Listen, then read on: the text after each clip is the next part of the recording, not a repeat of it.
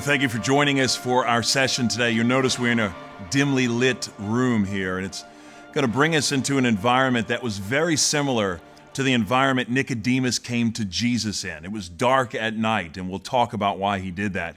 But before we start, I want you to think about the fact that sometimes as believers, sometimes as people, it's easy to be unimpressed with beauty around us.